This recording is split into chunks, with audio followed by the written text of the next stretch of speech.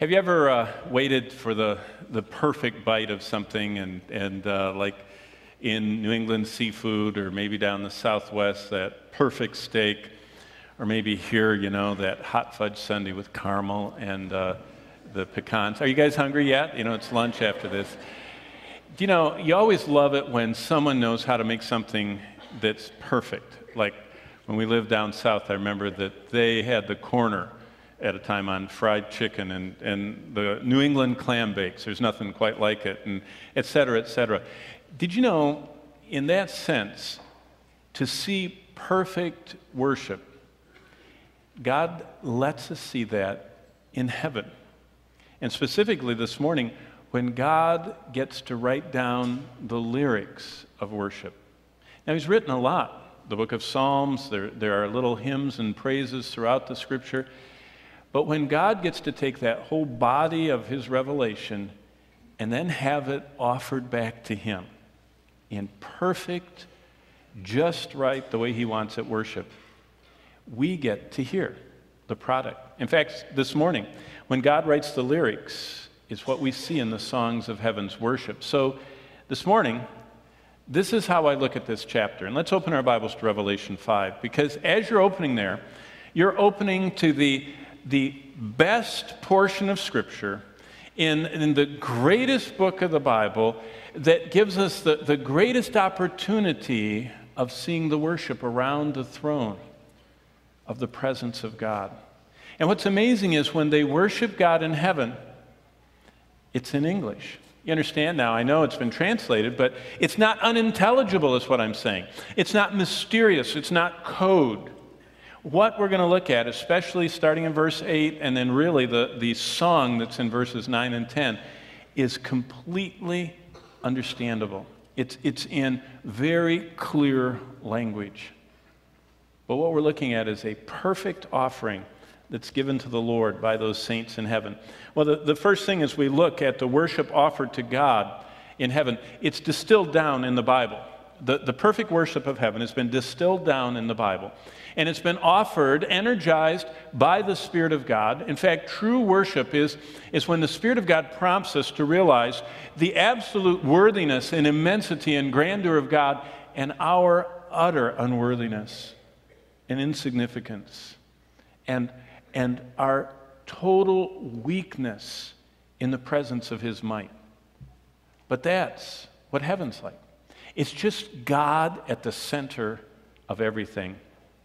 And so as we look today at the recorded content, crossing the threshold into the spiritual world, we find God giving us the actual wording that draws upon what facets they worship about Christ. In fact, this is what they, the redeemed, because it's the first time they sing, gathered looking at the Lamb around His throne.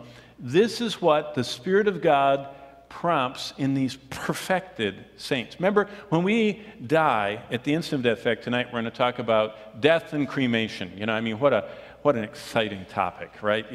But the instant of our death or of Christ's return for us in the clouds, that instant we're glorified, we're perfected, we're made perfectly, sinlessly able to completely do what God wants us to do. And that's what we're looking at. That kind of worship that comes from these glorified, perfected individuals. And God records the lyrics. And so today, we're going to look at the recorded content. But what we're looking at is actually the third of 14 of these recorded offerings. Now you realize that if Revelation was a worship service, there are 14 offerings of worship within that worship service. 14 doxologies. Doxa means glory. Logeia is sayings or words about or teachings of or knowledge of. And so the speaking about the glory of God are doxologies. And there are 14 of them in this book. In fact, just for a moment, before we jump into this list of 14, I want to read with you this one that we're going to study in depth this morning. And it's amazing that this is the first of the 14. The reason I picked it out, the first two in Revelation 4 are only chanted and spoken. This is the first one that is sung around the throne. And a lot of times we talk about singing in heaven. This is an actual recording of singing in heaven. It's Revelation 5. We're going to start in verse 8, read down to verse 10. Let's stand together for the reading of the Word of God, and let's ask the Lord to take this passage, this first recorded song in the Bible, and teach us the lessons that they know that we need to learn, and that the Lord will open this passage to our hearts. Starting in verse 8. Now, when he had taken the scroll, and we covered that 2 weeks ago, the 4 living creatures and the 24 elders fell down before the Lamb, each one having a harp and golden bowls full of incense, which are the prayers of the saints. Verse 9. And they sang a new song. It's the first time singing is ever talked about in heaven since creation. The last song, the Bible says, was in heaven, was before the rebellion of Lucifer at the days of creation. The angel choirs were singing. They haven't sung since the fall. Now singing starts in heaven again, and it's a new song. And look at what it says in the rest of verse 9. It has 7 lines or 7 stanzas. You are worthy to take the scroll and to open the seals, for you were slain and have redeemed us to God by your blood out of every tribe and tongue and people and nation, and have made us kings and priests to our God, and we shall reign on the earth. The first song of 14 doxologies, the lyrics captured by God for our learning. Let's bow together for a word of prayer. Father, I pray that you would teach us. You captured this song. You wrote it down in the revelation of Jesus Christ. You gave it to John to give to the church. And it's for a purpose. And I pray we would realize that purpose as we study your word. May your Spirit open to our hearts today. In the name of Jesus we pray. Amen. You may be seated. As you're seated, I think about this past July, a whole group, actually it was the end of June, a whole group of pilgrims from Calvary Bible Church went off to study the book of Romans in Rome. And in the months leading up to it, for at least 10 months, I was constantly called, visited, texted, emailed, stopped in the halls, and they'd say, what kind of outlets do they have over there? Because we want to make sure that our plug-ins work. Can you use your ATM card over there? How do you get from the airport to the... do you know... And what it was is they weren't there yet, but they were what? They were getting ready. You see, when you know where you're going, and especially if it's something very special to you, you think about it a lot and you want to get ready. I really believe that's the whole purpose of the book of Revelation. If you read about it, it was a gift from God the Father to his Son Jesus Christ to give to his church, to show us, to reveal to us something. And what he wants to reveal to us is what he's going to do with the world and what he's looking for in the church. But in this section, in chapter 4 and 5, to prepare us for being a part of that worship. And so, these doxologies all are preparatory. Let me just take you through all of them. Look back at chapter 4, verse 8. And I just want to, if you've never seen them, walk with me. I'm not going to expound at all on them. I'm just going to point them out. Notice that each one, starting in chapter 4, verse 8, this one is the living creatures. This first doxology doesn't come from the 24 elders or the redeemed or anything else. It comes from these 4, probably their cherubim, and it's what's called in theology the Sagion. It's Hagios means holy, so it's the 3 times God is called holy, holy, holy, Lord God Almighty. Then, in verse 11, you find that the 24 elders fall down, and they say something. So this is the representative group circling the throne. It's verse 11 of chapter 4. No singing yet. They say, you are worthy, O Lord. And notice, here's something as you're reading through these, you can notice, they're not the same. This one is a threefold. Notice that it says, to receive glory, honor, and power. Now, slip down to today's that we're going to study. In verse 9, it says they sing a new song, and here come these lines of truth. But this one is sung, and it's the first one. It says in verse 9 that they sang a new song. Now, move on to verse 12, same chapter. Now, the group that's in verse 11, it's the voice of many angels, it's the living creatures, it's the elders, and it's such a large host that it just says myriads of myriads. It's an uncountable number. But look what they do in verse 12. They say, and it says, with a loud voice. It's interesting that sometimes it says they're crying, sometimes it says they're singing, and sometimes it says there's a loud voice, and by the time we get to the last one, it's even thundering during this. So it's amazing. But this one is a little different. There are seven, it's a sevenfold doxology. It says, worthy is the Lamb that was slain to receive power, riches, wisdom, strength, honor, glory, blessing. 7 different elements. Then in verse 13, here's another one.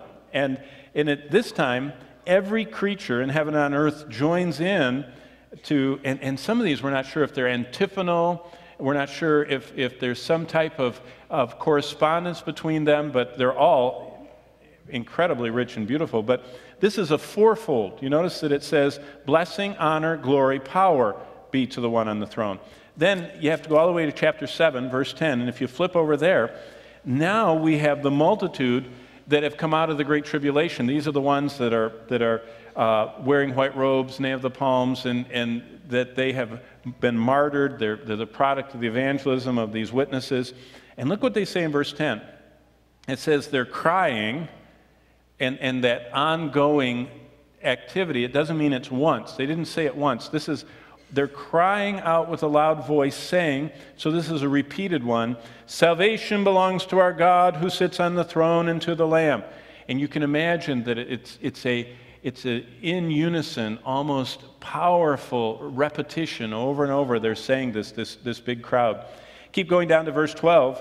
After hearing this for a while, all the angels around the throne in verse 11, the elders and the 4 creatures fall on their face during this worship time. And in verse 12, another sevenfold doxology. Amen, which means they agree with what they said in verse 10. And then they say blessing and glory and wisdom and thanksgiving and honor and power and might be to God. So another beautiful offering. You have to go all the way to chapter 11 and verse 16 for the next one.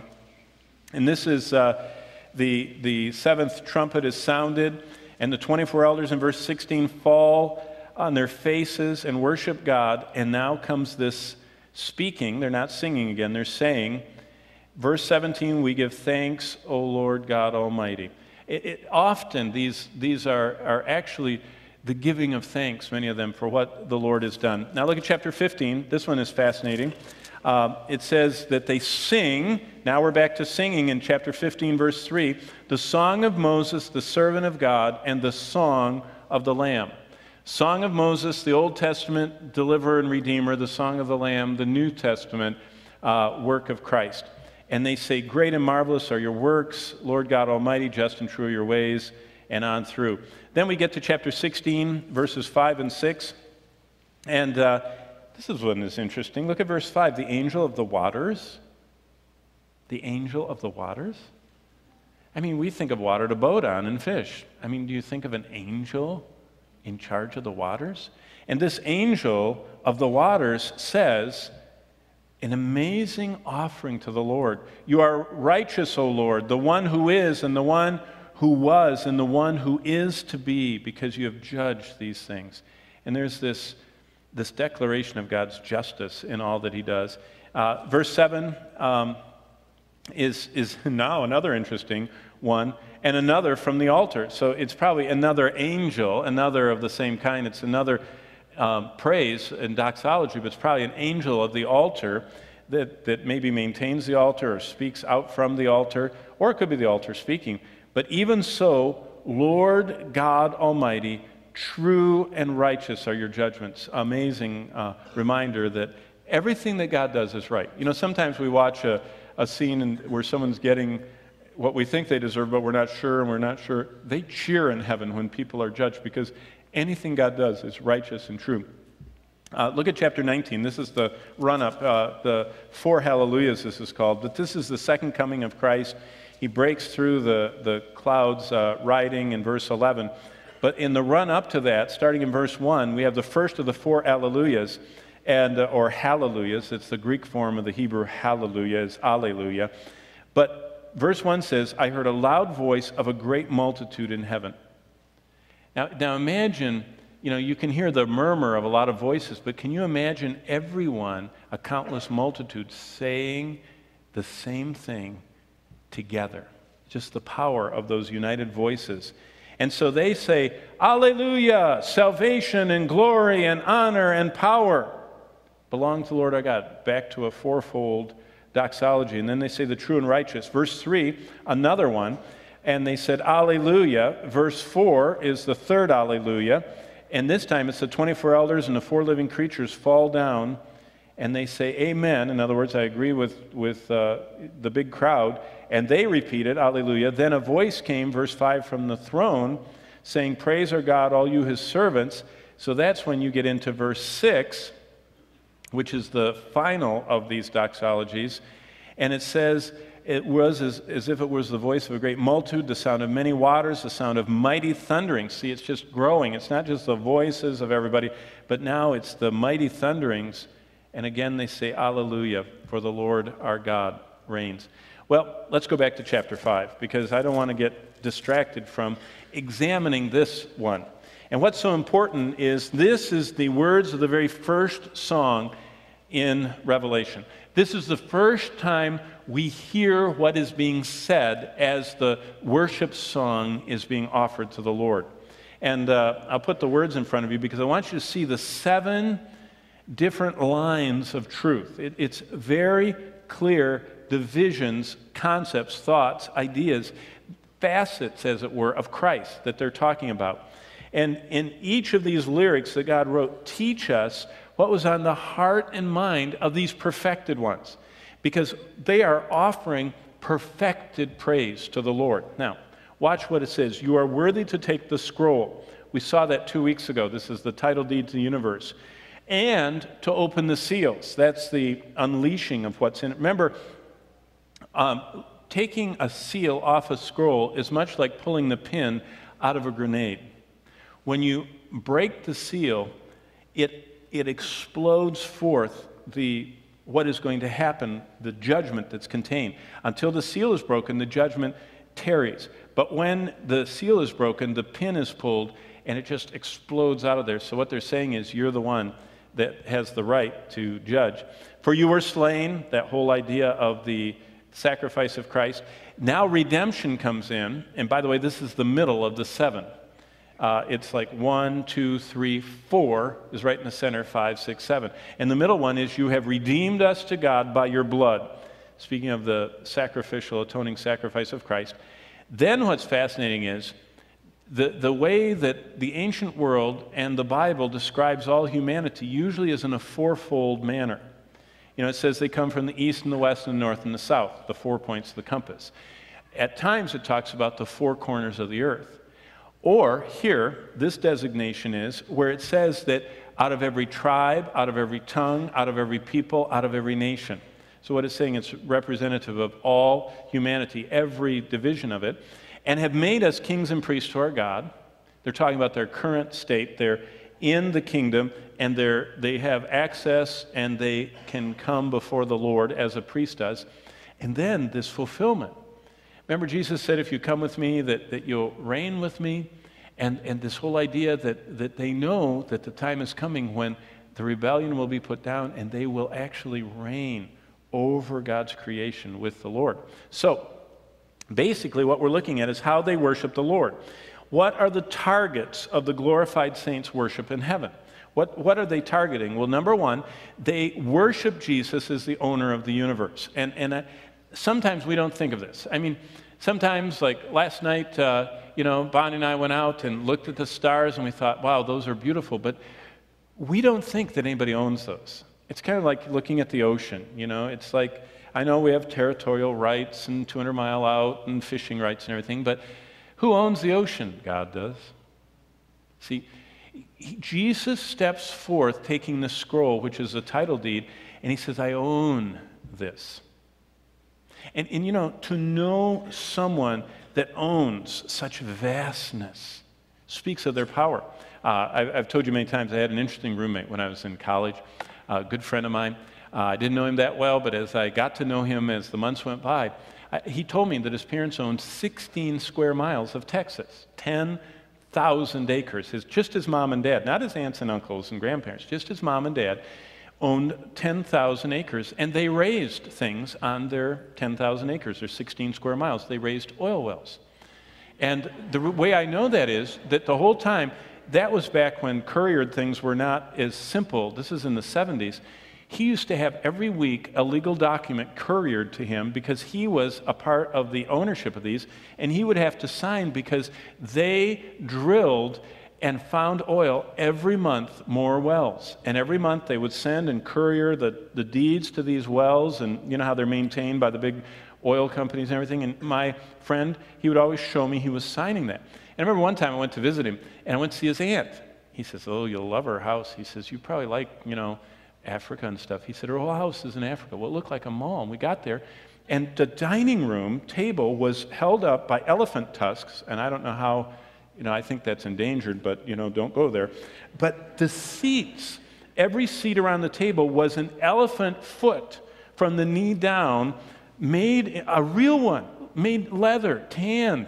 It had the toenails and everything. I mean, oh man, and you sat on this elephant's foot as a stool. And I mean, that was just that room. And every room was similarly decorated with animals that were either the rugs or into a couch, or they were on the ceiling or something. I mean, it was just unbelievable. And I said, "Wow." He says, "Well, they have a lot of acres of oil wells." And I thought, whoa, they were some of the wealthiest people I'd ever met. That's nothing compared to this. Jesus is the owner of the universe. He is the one who created it, and he owns it, everything. And so, that's amazing to think about the significance of Jesus owning everything. Jesus is the Son of God, the creator of all things. He has a name that's above every name, and at the name of Jesus, every knee shall bow. Secondly, they worship Jesus not only as the owner and creator, as the judge of all things. In heaven, notice what they said. You are worthy to open its seals. Only Jesus can unleash the wrath of God we saw 2 weeks ago. In fact, I was reading the comment cards. One of the college students wrote, "Wow, those were awesome numbers." I thought, yeah, awesome numbers about death. Those were, this filmmaker that's in the news right now, and he says, "I regret that the ambassador died," and da-da-da-da. Can you imagine, though, breaking one of those seals kills a fourth of all the people alive on the planet? Someone would have to think a long time before they pulled that pin out of that grenade. Jesus said, "I can do it." Because John 5, God has delivered all judgment to me. Jesus is the judge. He is the one that's going to sit on the great white throne. He is the one that when he comes in the clouds, it says that everybody, if you read in Isaiah 13 and also in Matthew 24 and Revelation 6, it says that the people see him coming and they start mourning and they start looking for caves and holes and rocks, and they want to be down with the moles underground. They don't want to see him because he's the judge. And see, that's what they worshiped in heaven, that Jesus is the judge of all. Thirdly, if you're looking at chapter 5, verse 9, it says this third element is they worship Jesus as the Lamb that was slain for the world. Jesus is the Lamb that was slain. Remember what John the Baptist pointed at? Jesus said, "Behold the Lamb of God that takes away the sin of the world." They said, Jesus is the Lamb that was slain. He was slain for the sin of the world. And so Jesus is the Lamb of God, the once and for all sacrifice for sin offered on the altar of the cross. Do you remember last week Mike Jenron was talking about the Hebrews 10, that by one sacrifice he has forever paid the price? They worship in heaven that Jesus was the Lamb that was slain. Fourthly, and this is the central one, remember, we're Occidental. We're Westerners. We think very much differently than Orientals. And Hebrew language is an Oriental language. Remember, Oriental languages go from the right side of the page to the left. That's an Oriental language. Occidental languages go from the left side or the west side of the page. Oriental languages orient from the east side of the page. and Occidental from the west side of the page. But the Oriental mind thinks differently, and they think more in form. In fact, in Hebrew, poetry is not captured by rhyme, it's captured by structure. In fact, if you want to understand Hebrew Old Testament poetry, you have to learn the structure because that's what captures and retains the poetic message. One thing they loved is in a list of 7, the one in their mind that stood out the most was the 4th, because it was like this: 1, 2, 3, 4, 5, 6, 7. And that 4th one, if you notice, in all of Lamentations 3, the Lord's mercies are new every morning, that is the very beginning of the 4th poem, that verse. That's the high point, great is thy faithfulness, of the whole book of Lamentations. And that's how they think in that 7 heptadic thought. So this is the 4th one. This is the high one. They worship Jesus as the Redeemer. Jesus is the one who alone could redeem us. No one else was worthy. He did so with his blood. I mean, that concept is so powerful, and we're going to see a little bit later that it's underscored by the most frequent title of Christ in the book of Revelation, which speaks of his redemption. But Jesus, who was holy and harmless and undefiled, became sin. See, Hebrews says that he was separate from sin, but Paul said he became sin for us. He who knew no sin was made sin so he could purchase us. In him we have redemption through his blood, even the complete forgiveness. And what they're talking about is, as Redeemer, I am completely, by him, set free from my sin. And then they worship Jesus as Savior. It's interesting, Jesus said he came to seek and to save what? The lost. What did Jesus do when he saw a crowd of people? He was drawn toward them with compassion. He was moved. It was very visceral. He was gripped by compassion for the lost, for the downtrodden. In fact, Jesus said, I came to seek and save the lost, and I'm leaving you behind. I can't do it all myself. I want you to go to every creature and share the gospel. Mark 16. Go into all the world, Matthew 28. And be my witnesses, Acts chapter 1. From Jerusalem to Judea, Samaria, to the uttermost parts of the earth. And look in the center of this wonderful hymn to the Lord in verse 9. Out of every tribe and tongue and people and nation. You know what that means? The Great Commission has succeeded. Have you ever thought about that? We know it succeeds. We know that people are saved from every kingdom and tongue and tribe and nation because they're there safely in heaven. What a wonderful truth to see that and know that Christ's plan. Jesus, who was moved with compassion, called out those who were weary in their sins and heavy laden in their frustrations. He promises them rest, and he promises us that he goes with us as we are ministers of his reconciliation, Paul said in 2 Corinthians 5. I am an ambassador for Christ. I represent Christ, and I can bring to people the reconciliation that God offers to them when I present the gospel. It's a little different than just saying, yeah, I got a witness. I get to be a representative of God, an ambassador of his reconciliation. They worship Jesus as Savior. They worship Jesus also as the great high priest. If you look in verse 10, you see that first line of verse 10, and have made us kings and priests to our God. Christ's redemption brings us into the kingdom. That's the kings is not, all these little individual kings, but into the kingship and under the kingdom of God. And priests. A priest was a person who had close access and represented the God. So we are brought into his kingdom and given this close access representing him as those who are joint heirs with Christ, as fellow priests. Jesus is the new and living way. He has opened God's presence. Now we're able to come and bring our gifts. And then look at the very end of verse 10. It says, and we shall reign on the earth. They worship Jesus as the King of Kings. Christ promised that as we're joint heirs with him, that we will reign with him. Remember, he says, if you follow me and give up mother and sister and houses and lands, I'll give you 10,000 and I will let you reign with me. Remember what he promised Adam, that he would be having dominion over, and that was quickly lost, and Satan became the one with the dominion. Now is the promise restored, and we are able to reign with him. And what's amazing is the weak of this world now are strong with him as king. The poor of this world now are rich with him as king. The promised rule of a world and universe are given to us who are joint heirs with Christ.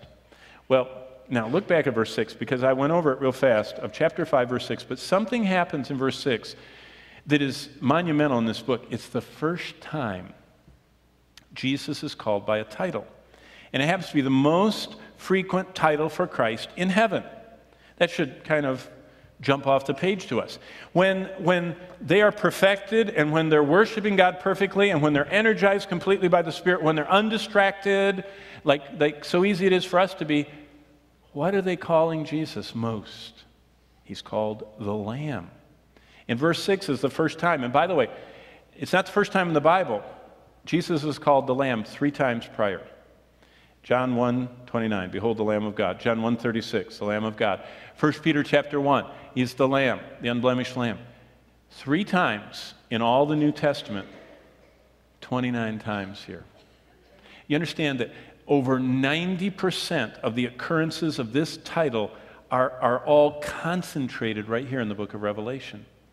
And the reason for that is that the Lamb speaks of Jesus as his sacrificial, redemptive, blood-shedding Redeemer. See, that's tied, that a lamb that was holy and harmless and innocent and was a substitute was killed and blood shed, and that blood was as a substitute. That's what a lamb offerings were. I can't atone for my sin, so I'm taking this innocent lamb, and God, I'm bringing this to you. I can't save myself. I need a substitute. And that's what that lamb speaks of. Okay, now, this reminds me, earlier this week on Thursday night, I was actually standing right here, and it was 8:20 on Thursday night, and I had been invited. I always get invited months before, and I know what I'm supposed to prepare for. It's whatever community Bible study is studying. They want me to introduce the lesson. And I thought, wow, introduce the book of Genesis, has 50 chapters. If you read it at this speed that I'm talking right now, it takes 150 minutes to read it. And you want me to introduce 150-minute long of truth in 20 minutes. Oh, they says, no, you have 10 minutes to introduce it and 10 minutes to apply it. They said, you have to apply it too. And I said, wow, apply 150 minutes of truth in 10 minutes after you introduce it for 10 minutes. So, but you know what they were saying? They're saying that we don't want to merely be hearers of the word, which is probably one of the biggest maladies of the church, that we are steeped in truth. We have more truth than any generation's ever had. You know, my study Bible that I have at home has 25,000 exegetical notes in it. You know how many verses are on the Bible? 31,000. I have a note on almost every verse. We have more knowledge than any generation in the history of the church has. And we apply often the Bible the least. So, how do you apply? Go back to verse 9. And what are the lessons that we can apply to our life from the very first time God allows us to see saints singing in heaven? What lessons can we derive? Number one, and look at how these tie. It says in verse 9, you are worthy to take the scroll. How can we apply that? Well, if Jesus is the creator and owner of all things, the application is, I should surrender back all I have to Jesus as my creator and owner. You know, it's a very liberating thing to do this. You know, this week one of our cars died, and it wouldn't run, and you know how mechanical I am. You remember, I'm the one that pulls the spark plug wires off to make them get better gas mileage. And so they tried to keep me away from the car, and they called AAA. And the AAA man came, you know how they have the super, you know, to start it? And he says, doesn't start. And I said, yeah, I mean, I'm enough mechanic to know that. And he said, it'll have to be towed. And I said, yeah. And so they towed it off. You know what's really wonderful to think about? That's not my car. Whose is it? Yeah. The Lord is the creator and owner of all things.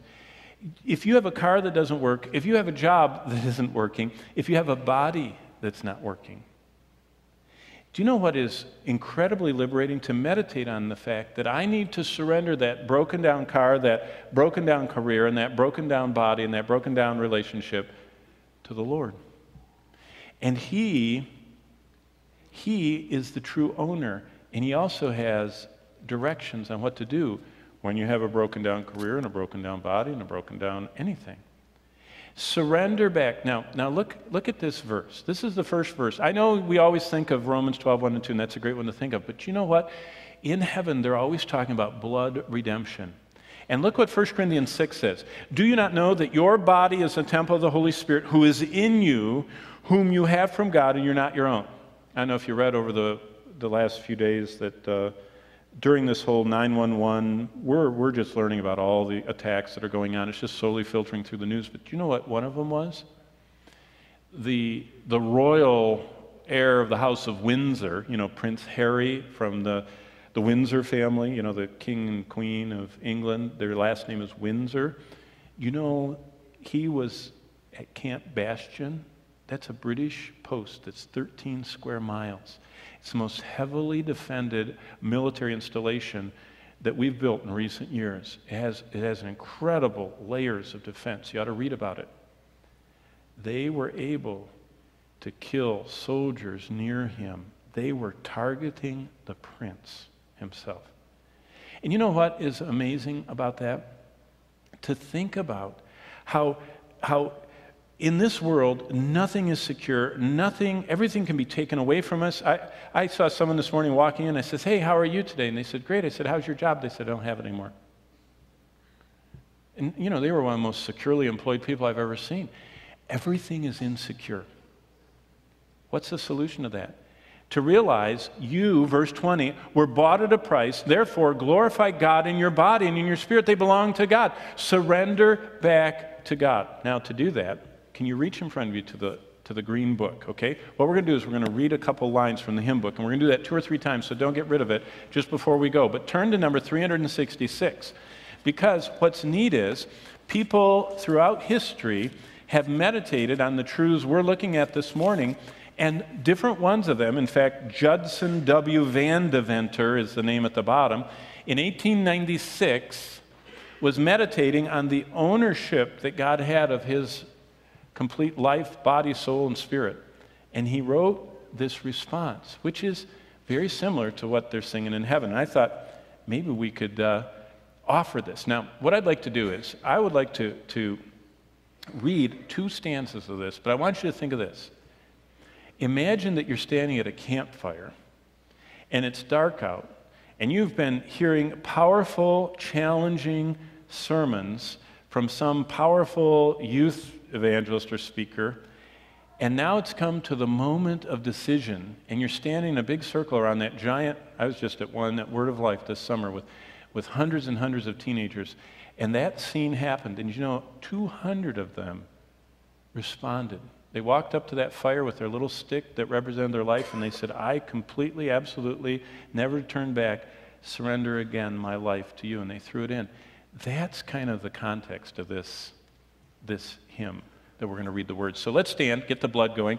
That'll show who's really awake. Okay, here we go. We're going to read the first and then the third stanza together. All to Jesus I surrender, all to him I freely give. I will ever love and trust him. In his presence daily live. Third stanza. All to Jesus I surrender. Make me, Savior, wholly thine. May thy Holy Spirit fill me. May I know thy power divine. Now the refrain. I surrender all. I surrender all. All to thee, my blessed Savior, I surrender all. You may be seated, but now I'll give you the warning. You know how they put a warning on everything? This has salt in it or can cause cancer. Do you know what the warning Ecclesiastes 5 is? Ecclesiastes 5 says, be not hasty to utter anything on earth, for God is in heaven listening. Therefore, let your words be few. Why? God hears that. Did you know that you can make the words of these hymns an actual agreement of surrender, offering ourselves back? Well, we should reflect on Christ's ownership. Secondly, What does it mean that Jesus is the judge of our life? How do we apply that? Well, Paul tells us, 2 Corinthians 5:10, we must all appear before the judgment seat of Christ. To each one receive things done in his body. Do you know what that means? It isn't future that someday this is going to happen. Right now, Jesus is watching. Jesus is right now deciding what parts of our life. It's not at the judgment seat that he decides. He's already decided. He's just showing us. Right now, he's watching and assessing. This week, I forget what day it was, we had a broken window. While we were away, someone, I don't know how we live so far out in the country, but someone looked like an errant bullet, but, it broke one of the windows. And so we finally had the person come, and they were changing it, and the guy pulled up in his truck, and I said, "Can I watch you do it?" He said, "Oh, sure." And I could tell he liked his job. I mean, he had a caulk gun, kind of like side-mounted, and he pulled it out like this, You can tell the people that like what they do, and he had his caulk gun in there, and he had a little caulk gun wiper on this side, and so he put his little suction thing on that window and popped it in there. He did a lot of other stuff, but this was the dramatic moment. I was watching him because, many times Bonnie has asked me to help her to caulk, like around the bathtub and stuff. And so I get that tube and I squeeze it, and it looks like, like a caterpillar going like this, and it's blotchy. And then I run my finger on it, and then it's all over, and I wipe it. And finally, I just get a wet rag and hope. This guy, I was watching him. I said, "You don't mind if I watch you?" He said, "No." And he got up there on his ladder, and he went, and he pulled out his thing, and he went, that fast, he caulked that window. And then he took his rag out, and he went, I said, "How do you do that so fast?" And I told him how I get it all over. And he said, "Been doing it a long time, and I really like it." And I thought, he doesn't mind me watching him because he has mastered what he does. He knows exactly. It wasn't his company. He worked for someone. He was talking about what a wonderful boss he had. I thought, what a model person. And then he told me he's a part-time sheriff in South Haven. I said, "Well, remember me if I'm ever speeding in South Haven. I'll smile at you." But you know what? There is that kind of watching where you want to be watched and where you're trying to please the one that's watching you. And then there's the other one. You've ever watched someone do something and they drop it and they go, "Why are you watching me? And I'm just so nervous as you're watching me." Did you know that we're supposed to know that Jesus is watching everything we do? And instead of nervously feeling bad and saying, "Why are you watching me?" we're supposed to kind of be like Mr. Cockgun and say, "Whether therefore I eat or drink or whatever I do, I want to do it for your glory. And if in any way," this man said to me, he says, "Now this is, it's your home." He didn't realize it wasn't, but it's your home. And he said, "I just want to do it just right, just for you. I want it to be just right." I thought, that's how we're supposed to go through life, pleasing the Lord in everything. We should reflect on Jesus as a judge of our life on a daily basis. Don't wait till the judgment seat. Right now. We should be grateful Jesus is the Lamb that was slain for our sins. In fact, we should often reflect on what it means. In 1 John 1:7, if you want to take your hymn books, let's turn to number 196, because I want to show you, this is a testimony. 196 is a testimony of a man that was so acutely aware of his sin that he tried to commit suicide 3 times in 1772. Think Revolutionary War. He lived in Britain. He was very accomplished, but he was so convicted of his sins. First, he tried to fall on his knife, and he fell on his knife 3 times, and the 3rd time the blade broke off. So he got up, and he goes down to the store, and he buys a razor strap. And he takes the razor strap, and he fixes it up, and he lops it over some bar somewhere and puts it around his neck, and he jumps off the chair, and the razor strap broke. And so he goes back and buys a 3rd instrument. And this time he tried something else, and he put on the doorknob, and he threw himself down, and he suffocated himself enough that he went unconscious, but it broke too, and when his head hit the floor, he woke up. And his journal, he talks, he walked, and he says, I can't do anything in life, I can't even kill myself. And then he understood the gospel and wrote his testimony. The one that could cleanse us from all sin. There's a fountain. So I thought, we have 3 minutes left. It would be wonderful to end our time remembering the one who has forgiven us of all of our sins. So let's stand up, and we're just going to sing, or I mean, not sing, we're going to say the words of this before we pray. And I want you, never should there is a fountain filled with blood ever be the same for you. Think of a guy at the end, literally, of his rope. I mean, he is at the end of everything, and he wants to know he's not guilty in the sight of God, because he was conscious that he had sinned. But he needed to know about the one who said, I don't condemn you. You're forgiven. And he wrote this testimony when he did. Let's read it. There is a fountain filled with blood, drawn from Emmanuel's veins, and sinners plunged beneath that flood lose all their guilty stains. Lose all their guilty stains. Lose all their guilty stains. And sinners plunged beneath that flood lose all their guilty stains. Third stanza. Dear dying Lamb, thy precious blood shall never lose its power till all the ransomed church of God be saved to sin no more. Be saved to sin no more. Be saved to sin no more. Till all the ransomed church of God be saved, sin no more. We should be grateful that Jesus is the Lamb that took our place and allowed God to treat him like he committed every one of our sins. And he took all of my sins on himself. He took all of my guilt, bore all of the punishment, and then he treats me like I never committed any of those sins. That's the incredible exchange of the gospel. And they're still singing about it in heaven. Amen? Let's bow for a word of prayer. And as we pray, I would invite you, if you have a need of someone to talk with you about your soul, if you're not sure you know Christ, there'll be godly Titus 2 women and elders here at the front. If you just need to pray about a burden in your life, maybe you're one whose body isn't working or your job isn't working or whatever, relationships, you want to just counsel and pray and talk, they'll be here. If you're new and have never been to our reception, I'll be in the fellowship center with some of the elders and love to tell you more about Calvary. Tonight, the concert, the baptism, the communion, and then the wonderful talking about what the scriptures say we're supposed to do with these bodies that belong to the Lord. Let's bow for prayer. Father in heaven, thank you for letting us just get a little look into the words of the worship of heaven. Help us to apply them, not just hear all this, but help us to be doers and to realize that you've cleansed us of all our guilty stains.